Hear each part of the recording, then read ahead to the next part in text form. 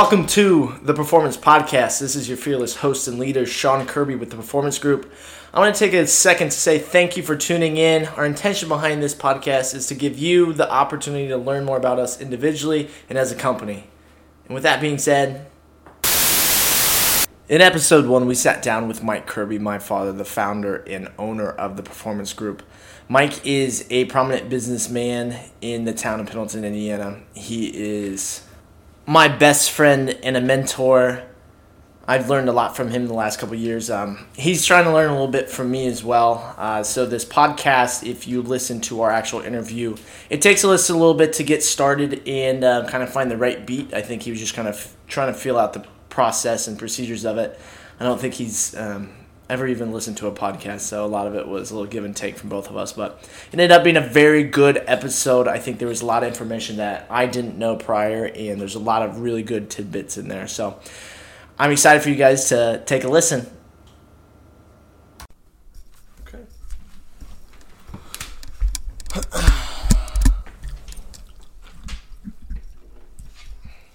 Does Millie get to help? She might be part of it. Well, ouch. Is it recording? Yeah, it is recording. We'll just be able to cut stuff and kind of say things the way we want to, depending on.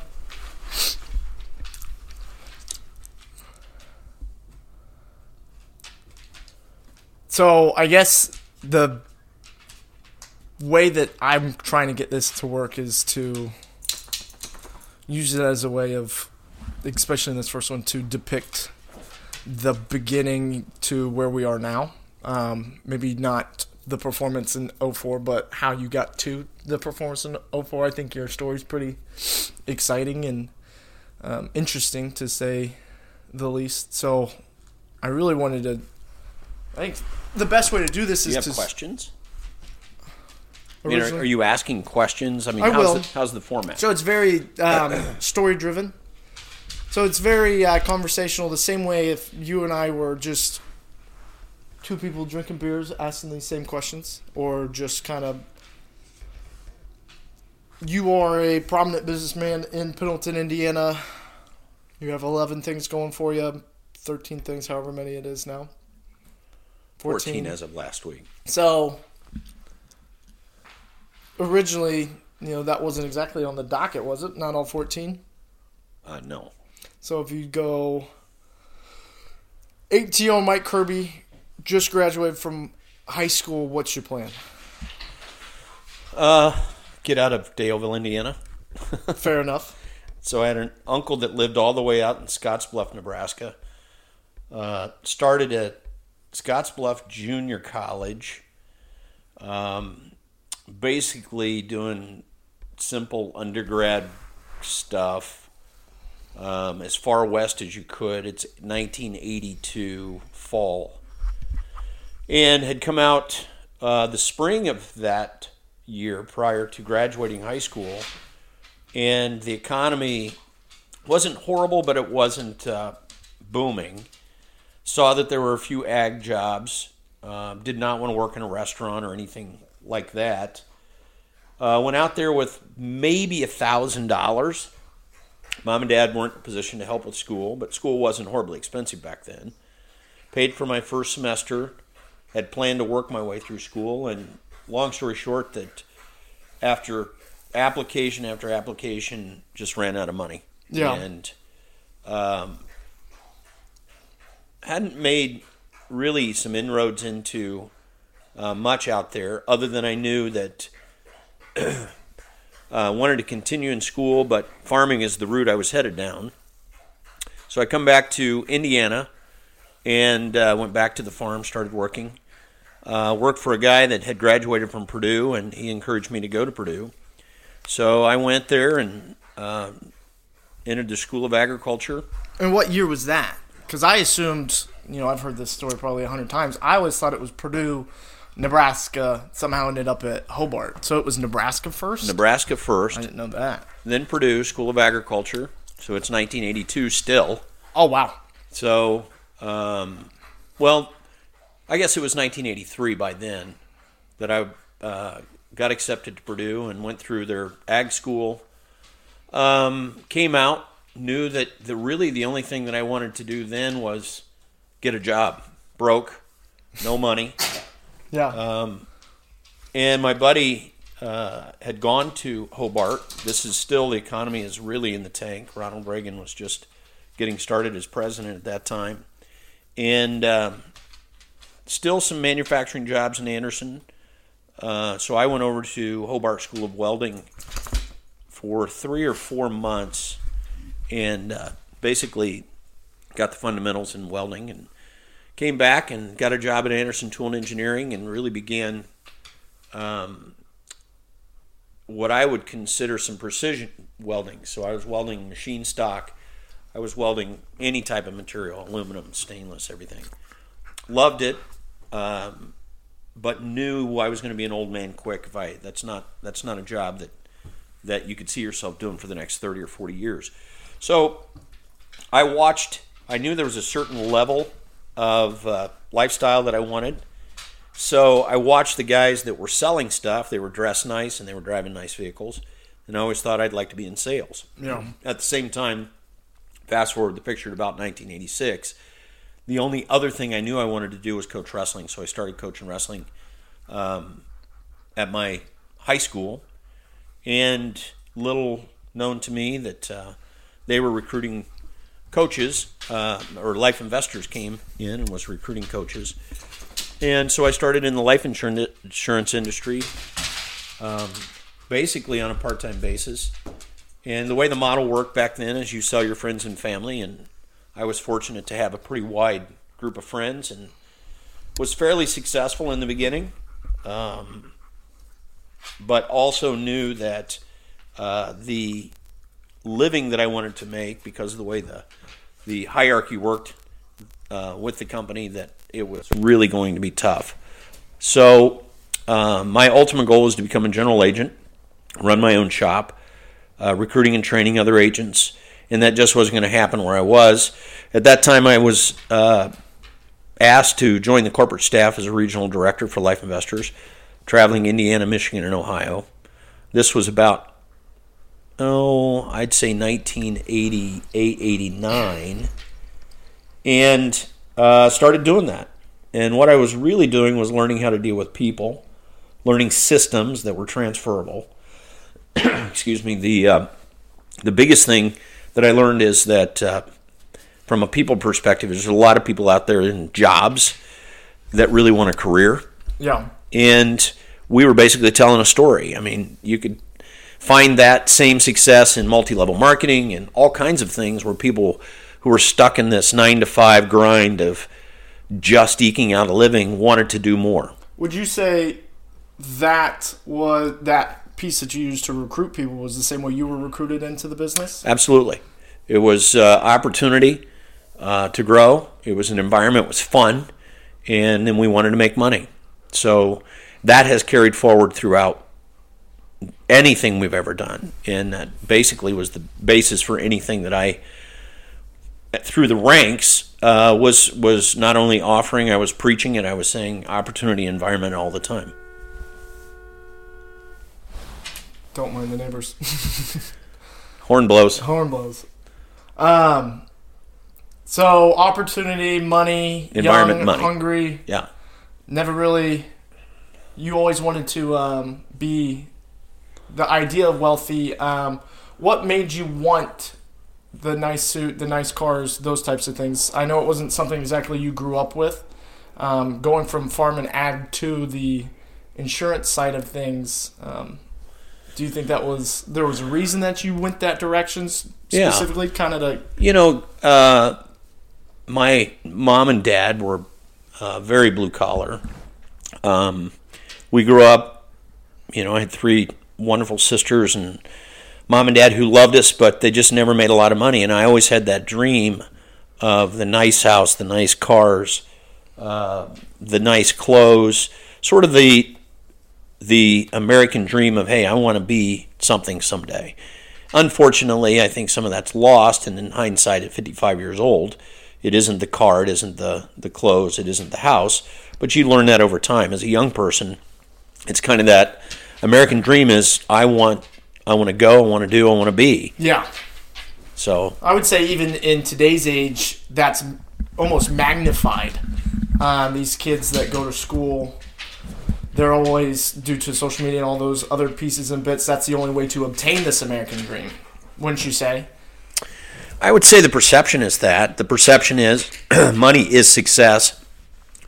I think in hindsight, after all these years, I would say that money is a byproduct of doing one major thing, and that is helping other people get what they want. If you help enough people get what they want, you always get what you want. Yeah. And so, over the years, I've kind of kept that as the focus. Even when we were running down the road as an RD, I never ever thought about how much money I was making. I never thought about how much money I wasn't making. I just believed in that fundamental that if I help enough people get what they want, I will always get what I want. So it's karma. Yeah, it's impossible to help people get. It's impossible to get more than you give. It's just impossible. Yeah. Or to give more than you get. So that also led down the path of some really deep, meaningful relationships. I can tell you today that out of the hundreds, if not thousands, of folks that I worked with, they're only a phone call away. If I picked up the phone today, they would answer and we would reminisce on all the fun times we had, because it was never about one of us taking advantage of the other. It was we had a common vision, a common goal, and a common dream, and we both worked toward it. So, and that's at the corporate level, and I believe that's what we're trying to do today in the businesses we own. So that would have been the late 80s, early 90s, correct? The running down the road for Life Investors really started in 1990. Okay. And so the 80s were building the foundation. The 90s really was just pouring gas on it. I was blessed to have some mentors that, for whatever reason, saw something in me that then they just poured fuel on it. They knew I cared a lot about people. I was fortunate to be articulate enough to be able to stand up and share a vision that sometimes motivated people to do things that were extraordinary. And it was really just being able to tell the story. And it was fun. It was a lot of fun to watch, especially our young people, because we had a college program back there. Back then when we would recruit on college campuses. And I saw, even though I was in my, approaching my 30s, maybe even my young 30s at the time, I saw those college kids just like I was. They were hungry. They wanted more, most of whom didn't grow up with money, but knew that dream was possible. And many of them are still in the business today. Yeah. Would you, when you say that young people are hungry, and this is maybe from my own perspective, being a young person today, it's hard to see that in a lot of kids now. I just feel like almost it's like kids these days don't have a lot to want. They're not left hungry enough that they feel like they have to go out and earn that extra bit. Do you feel that way, or do you think maybe I'm thinking of maybe call them the snowflakes or? Yeah, I don't know if it's any different. You know, if you take the percentage of people who have, let's just call it the entrepreneurial heart or vision or dream, that percentage probably isn't much different than when I was growing up. The one major factor is everyone will tell you they want to do it. Everyone will say, this is what I want. The difference is there's few people that will do it. It's a lot of hard work. It's walking around with no money in your pocket early on. And I've always said it's impossible to help somebody out of walking around with no money in your pocket if you've never done that. So to answer your question on do I think millennials are different, I got to be honest with you, I don't think so. I think you'll find in the millennial generation, there's a certain segment that will always want a job because they like that, quote unquote, they think security of a 9-to-5 401k health insurance, which there's nothing wrong with that. You'll find a certain segment that are the dreamers, meaning that they live in this almost unrealistic world where they've got these visions of grandeur that are fantastic, to say the least, but unrealistic in the time frames that they're putting in there. I mean, I watch, and I think my generation was the same way. We want everything that our parents earned over a 20, 25-year period, it seems as though that generations collapse that time frame and say, well, I've got to have it in 2 years. I would agree. I say, and could remote back to social media in the sense of instant gratification. Everybody, and especially in my field of insurance, everybody wants something yesterday.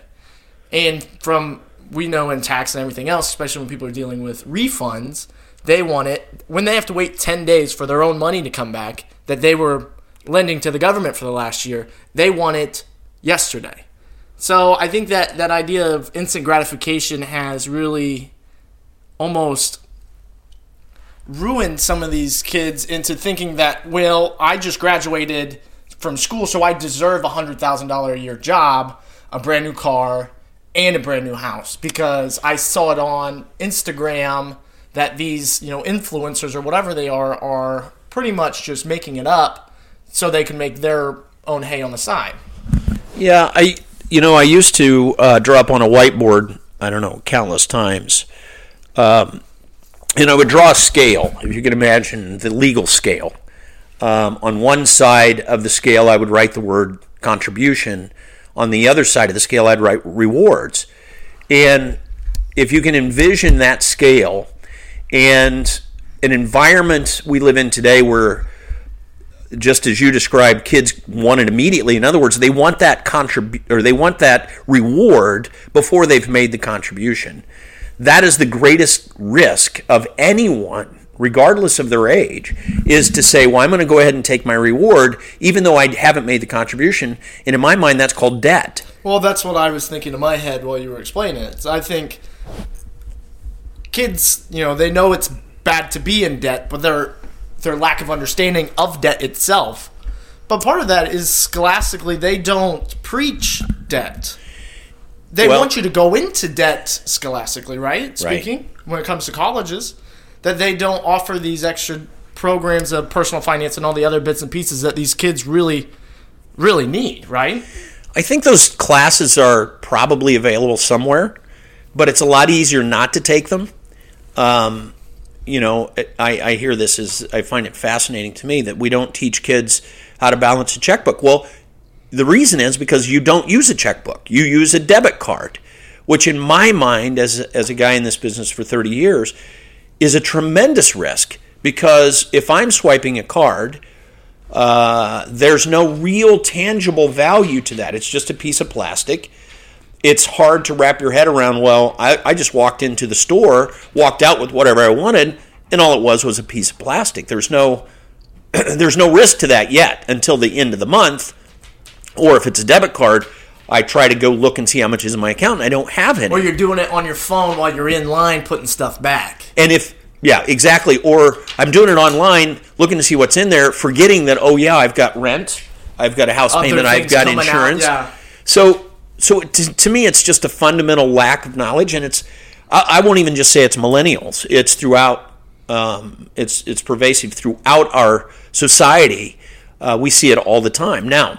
Some of these fundamentals should be taught from one generation to the next, but I got to be honest with you, we have a generation that's even my age that, for the most part, they remember the checkbook or they remember balancing the checkbook, but they don't feel confident in trying to teach it because they've made their own mistakes. And it's not to say that we've done everything right. We certainly haven't. But there are certain systems, fundamental systems, that everybody must know. And one of them is, if your outflow exceeds your income, your overhead's your downfall. Exactly. I think I've heard that in the businesses maybe once every 3 months for the last 4 years. It's fundamentals. But if we take it back, I coach wrestling as well. What do you teach first? Well, if you don't have your fundamentals, you can't take the next step without it. Yeah, and using the wrestling analogy, it's awfully difficult to win in wrestling without fundamentals. Now, you may have fundamental strength, you may have stamina, you may have God-given talent as an athlete, but you're eventually going to meet the kid who doesn't have those three things, who's spent the time and put in the effort to learn fundamental techniques, and they'll kick your ass. Yeah. And life is the same way financially. If you don't have the fundamentals, the basics of, hey, I can't spend more than I make. Hey, I probably ought to set aside some money for the emergencies. And by the way, the time value of money, when I'm 20 years old, I probably ought to set a little bit aside so someday I have the choice to retire. But all those things, having said all those things, going back to running down the road in the 90s, that's what we were talking to people about, as well as teaching them fundamental ways to talk to clients about it. Mm-hmm. So it was an invaluable, I'll say, foundation for me. Yeah. That led to the first objective when we retired in 2004, which was to come back and be a financial advisor.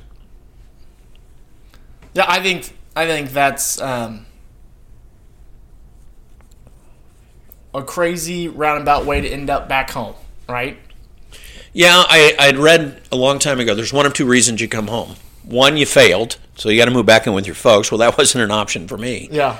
Or two, you succeeded and you wanted to come home to your family, which is certainly the driver behind our reason to move back from Iowa to Indiana. So, yeah, I think from there, then you make your way. You put your neck out there and you say, all right, we're gonna make a go of this. Yeah, and that was in 2004, about 4 years before the market drop. In 2004, I would have been 8. Where exactly were, I don't want to say we personally financially, but in the sense of the U.S. economy, in 2004, I wasn't paying much attention other than the Boston Red Sox finally won a World Series. What exactly, where would you say we were in comparison to 2008, and then again in comparison to where we are today in 2019?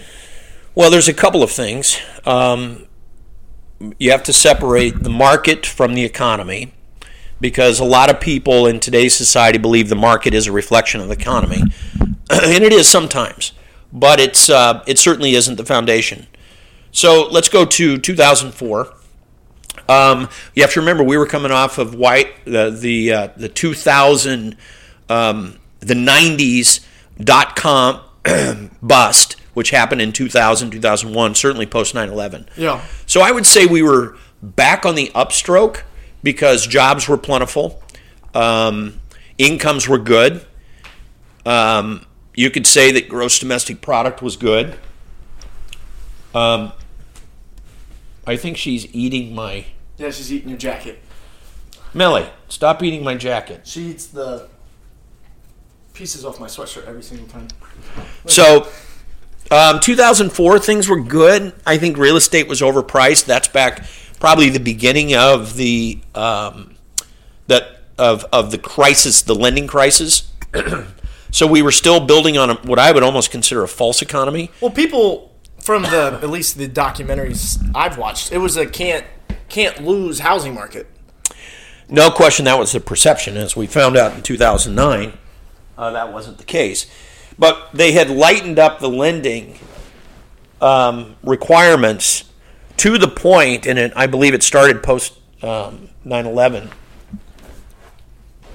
that there was this huge political push, and even quoting like Chris Dodd and some others who were in Congress at the time, Barney Frank as a prime example, which is funny because after the collapse, we had the Dodd-Frank financial rules, which those two bastards are the reason why. They really are the reason it was caused, because they were saying it was racist not to lend everybody in the United States free money to buy a house, which is just bullshit.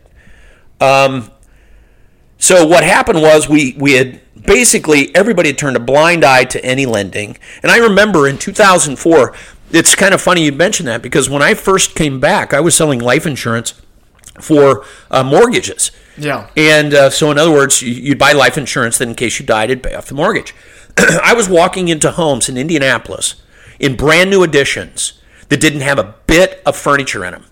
And I talked to the young couple, and they had just been kicked out of where they were renting because they hadn't paid rent, and they were moving into a brand new home. How could... Because they didn't have... Basically, as long as the house appraised, which, By the way, if you think about it back then, you had builders who had their own appraisers and their own lenders. What a conflict of interest. So they just do a drive-by appraisal. They could borrow 120% of the value of the home. Oh, no way. Yeah. And next thing you know, they had been kicked out of their house or their apartment because they hadn't paid rent, but they're in a brand new fucking home with no furniture in it. And we look at ourselves now and we go, that is insane. Yeah. That is absolutely insane. So going back to your fundamentals of whether it's millennials or the next generation or my generation, people can absolutely be foolish when it comes to money. They believe that, it couldn't happen to me. And by God, by 2007, 2008, that bubble started to burst. So from my perspective, you asked about the economy. We were building ourselves another bubble. We're building another, hey, this is America. Everybody should have everything that everybody else has. And in a capitalist society, that's just bullshit. It's not the way it works. So compare that to today. Compare that to the housing market we're seeing now, where people are overpaying for houses because otherwise there's nothing on the market. Just look at Pendleton.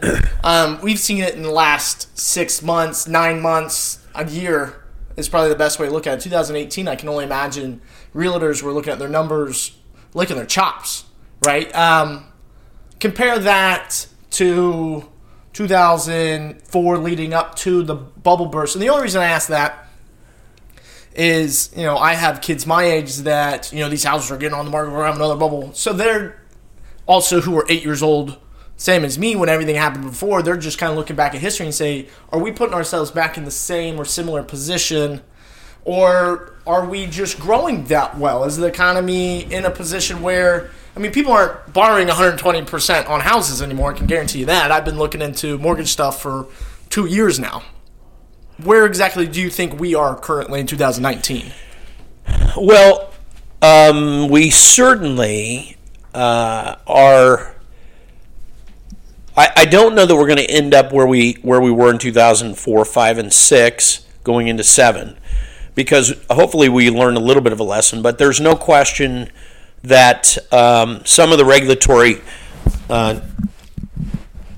easing on banking could lead us down a path of that. But I think we're in a supply-demand issue. If you talk to our realtors right now, we have a migration from urban America into suburban America, and it's a natural thing now, just from our geographic location, that we have now 6 lanes to and from Indianapolis, that the millennials 19 miles down the road are paying $300,000 for a 1,500 square foot house, where they can move this direction and they spend $100,000. Now, there's 2 positive things that come from that. Number one, we're starting to see Madison County, which quite frankly has been in a recession for 25 years, importing and attracting young, professional, educated people. Now, why is that important? Because if you're a corporation, you're going to move where taxes are favorable. You're going to move to where geographically you have and logistically you have central locations to move your goods and services. But most importantly, you're going to move where educated people are. So there's some really positive things that are coming. But you do see a migration from what I would consider overpriced housing per square foot into underpriced housing. That's a supply-demand thing. And lending itself, I wouldn't say is so flippant as it was in 2004, but it certainly, as you've learned, yes, does have enough hurdles, enough inspection, enough requirement to make sure that you are who you say you are, you do have the income that you say you have, and that you are readily available to pay the bill. So if somebody overpays for real estate, that's happened hundreds of times throughout time. Just hundreds. Hundreds of times. So, it is what it is. But the long and the short of it is, going back to your economic question, I believe this particular economy is doing extraordinarily well. Jobs are great. Unemployment is great. Incomes are rising. Manufacturing is coming back. GDP is good. Don't get me wrong, we have some glitches occasionally, but that's economies. Yeah. And with what we do and I would call you a very good entrepreneur, someone who's came in, your original plan was just to be a financial advisor. Next thing you know, we're filing our 14th LLC, small town business. And 18th. We've had 4 that we shut down. But go ahead. I wasn't going to mention those just to save you the worry. But no, it isn't that. It's just you have to realize that when you're an entrepreneur, you're going to try some things, and then the difference between success and failure is knowing when it's not working. Rather than the economy shutting you down, you just make that decision. Yeah, I mean, 14 out of 18, 77% is not too bad on up and running businesses, correct? So that's been 15 years. That's crazy. Yeah, the word failure. If you're in business and you don't have some failures, you're probably not getting much done. Yeah. So, in the eyes of an entrepreneur who started in 2004, going through 2008, and making it out of 2008, right? Yeah. There were a lot of entrepreneurs, I would say, probably did not make it through 2008. And a lot of people that had good jobs that barely made it through 2008. No question. So now that we're in 2019, hindsight's 2020, right? From the entrepreneurial perspective, do you see more people coming into a similar entrepreneur small business field, or are you seeing a lot more people sticking with the, as you said, ease and comfort of a 401k, a good pension program, which realistically anymore, if you have a pension, you're one of the only ones. So I see a lot of the comfort of a W-2 employee type of piece, or? I would say there's a couple factors. You see a lot more entrepreneurship when the economy goes south. Okay. Because they're transitioning from that comfort job and they've got to make a living. So when companies downsize and companies make changes, that's really where you see a lot of drive on the entrepreneurial side, just out of survival. Yeah. I'm not familiar with the whole technology.com, all that kind of stuff, so I can't really speak to that because that's way above my pay grade. Yeah, but as far as the average contractor, the average landscaper, the retail store, I see those happening a lot more during a downturn. Because human nature is, I want benefits. I want health insurance. I want to have, a 401k. I want a steady paycheck. That's just natural. For 90% of the people, that's where they land. Yeah. So I don't see that a lot today. I know people who think that way and probably have the talent and the expertise to do it, but it's not easy. I mean, if someone thinks you're going to be an entrepreneur and work 40 hours a week, they're going to fail. They may as well hang up their track shoes and, go pump gas somewhere because it's not going to happen. I think that if the rise in entrepreneurship, there's so many factors. One, your family first. It's hard to become an entrepreneur, to take the risk if you have a family. I mean, it's not about you anymore. It's about your spouse and it's about your children. And so they're under the Obamacare era, health insurance plays a huge factor in that. Yeah. Because it's not just the risk of a paycheck now, it's the risk of health care, and any assets that you've accumulated could be at jeopardy or in jeopardy if someone's health changes. So going back to the entrepreneurial piece, you have to have balls the size of Texas if you're in a 9-to-5 job making 6 figures with healthcare and 401k to say, I'm going to bust out on my own. Yeah. Because of those risks. Well, that makes sense. I guess when I thought originally of entrepreneurship, I think of somebody who's been, since they were a kid, they've been selling candy door to door or whatever, and they came out and they're like, this is what I want to do. I don't really think of, and this is probably just maybe ignorance, is not thinking of the people that lose their jobs that then go, well, I only got one option. I've got to work for myself and survive for my family and do the things. And so that makes a lot more sense. So when you look at small businesses today and you look at your own and you look at all these larger corporations, especially in insurance, it seems like all these larger corporations are buying out mom and pops, so mom and pop can go be a W-2 employee. Would you, and I guess maybe that's not the right question, would you advise, would you be against someone saying, you know what, I'm going to let someone else run the ship, steer the ship, buy me out of my small business, and they just keep me on as a W-2 employee, I get paid, I take a cut, I have no ownership now, but I have month to month, my expenses are perfectly set up for what I get paid, and I have benefits, and it's a great question because it applies at different times in life. I mean, it probably changes at different times in life. At my age, you've spent literally 15 years building this, and bluntly, we're just now on that back end where I'm finally getting the return on the investment from the yield. I mean, because if you think about 14 businesses, they all take startup capital. Yeah. They all take a tremendous amount of effort. And so to answer your question on letting somebody buy me out, the reality is I don't play well in other people's sandbox. Otherwise, I'd still be running businesses or corporations as CEO of some piece of shit insurance company somewhere. Yeah. And I mean that because the difference is today, it's no longer about the people in a corporation.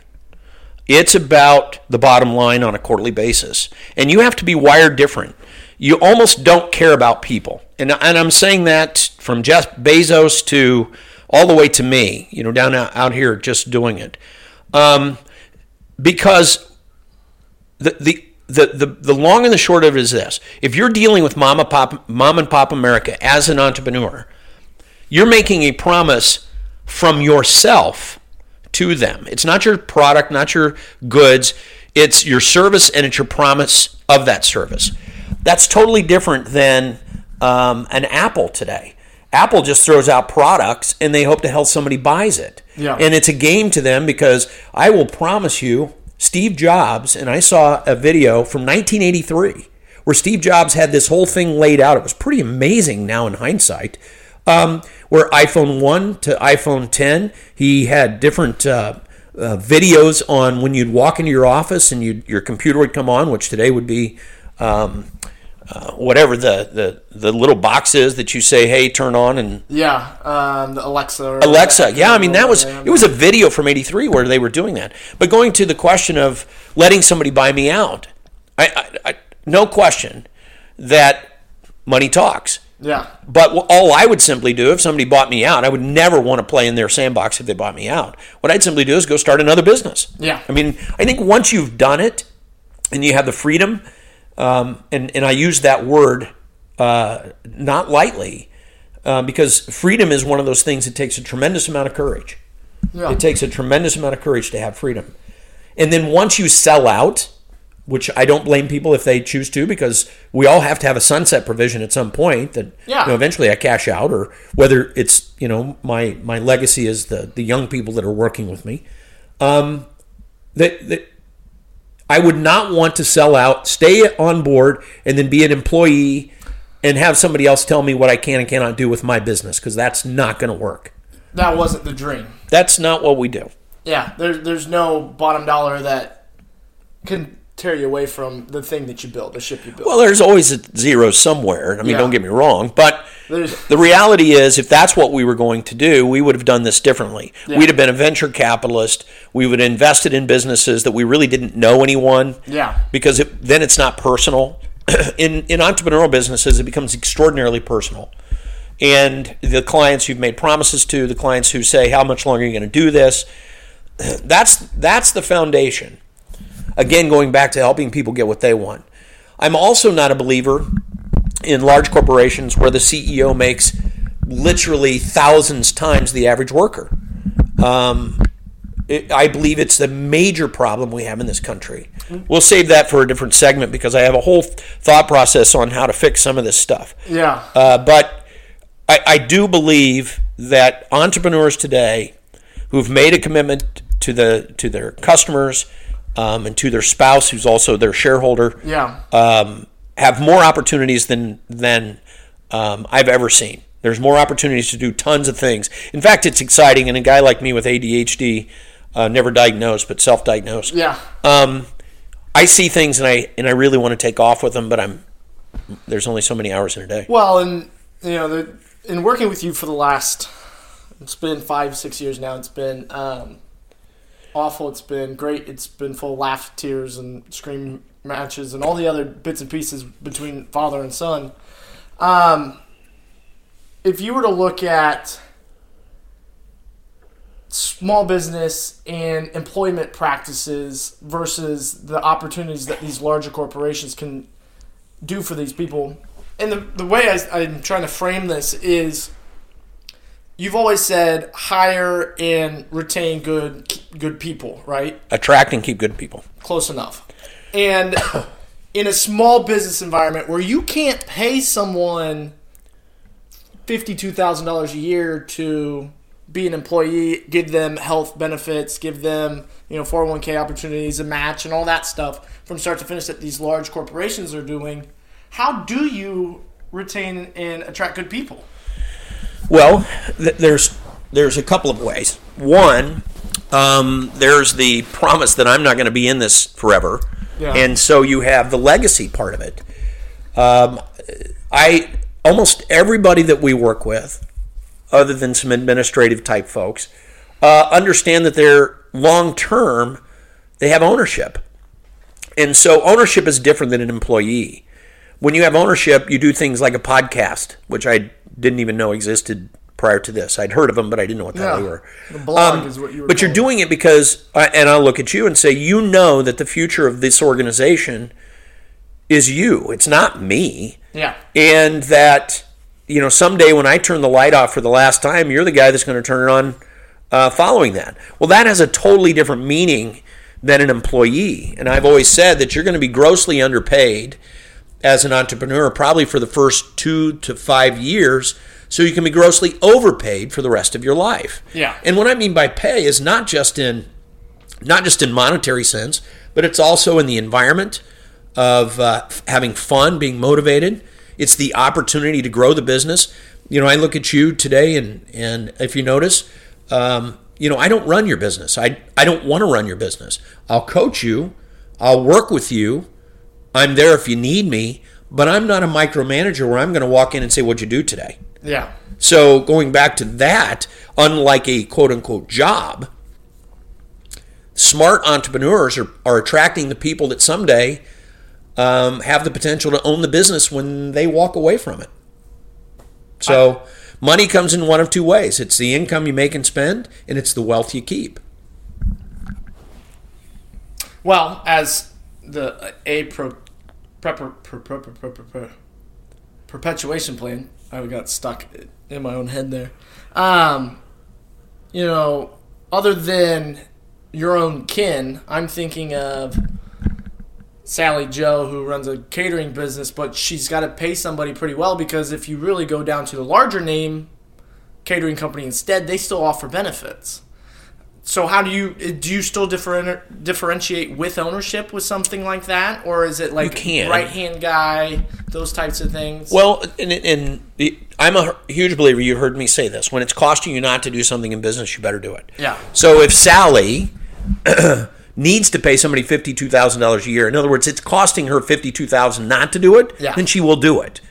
Does that morph and evolve into, Sally's $52,000 employee becomes her legacy someday? Yeah.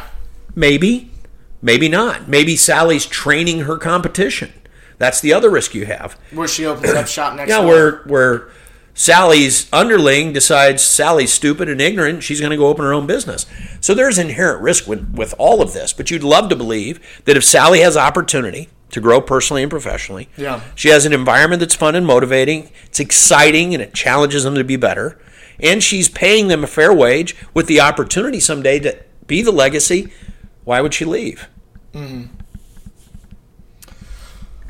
I think that's a good way to put that, and probably a good way to cut this off for our first go-around at this. I just want to go ahead and say thank you for spending your Sunday evening in your long john sitting and talking to me, and hopefully we couldn't hear Millie clacking around the house too much. So I appreciate you coming in. Well, it's been fun.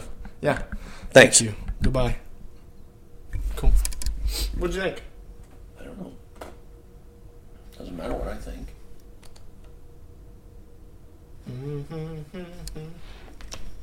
What did you think? That was good.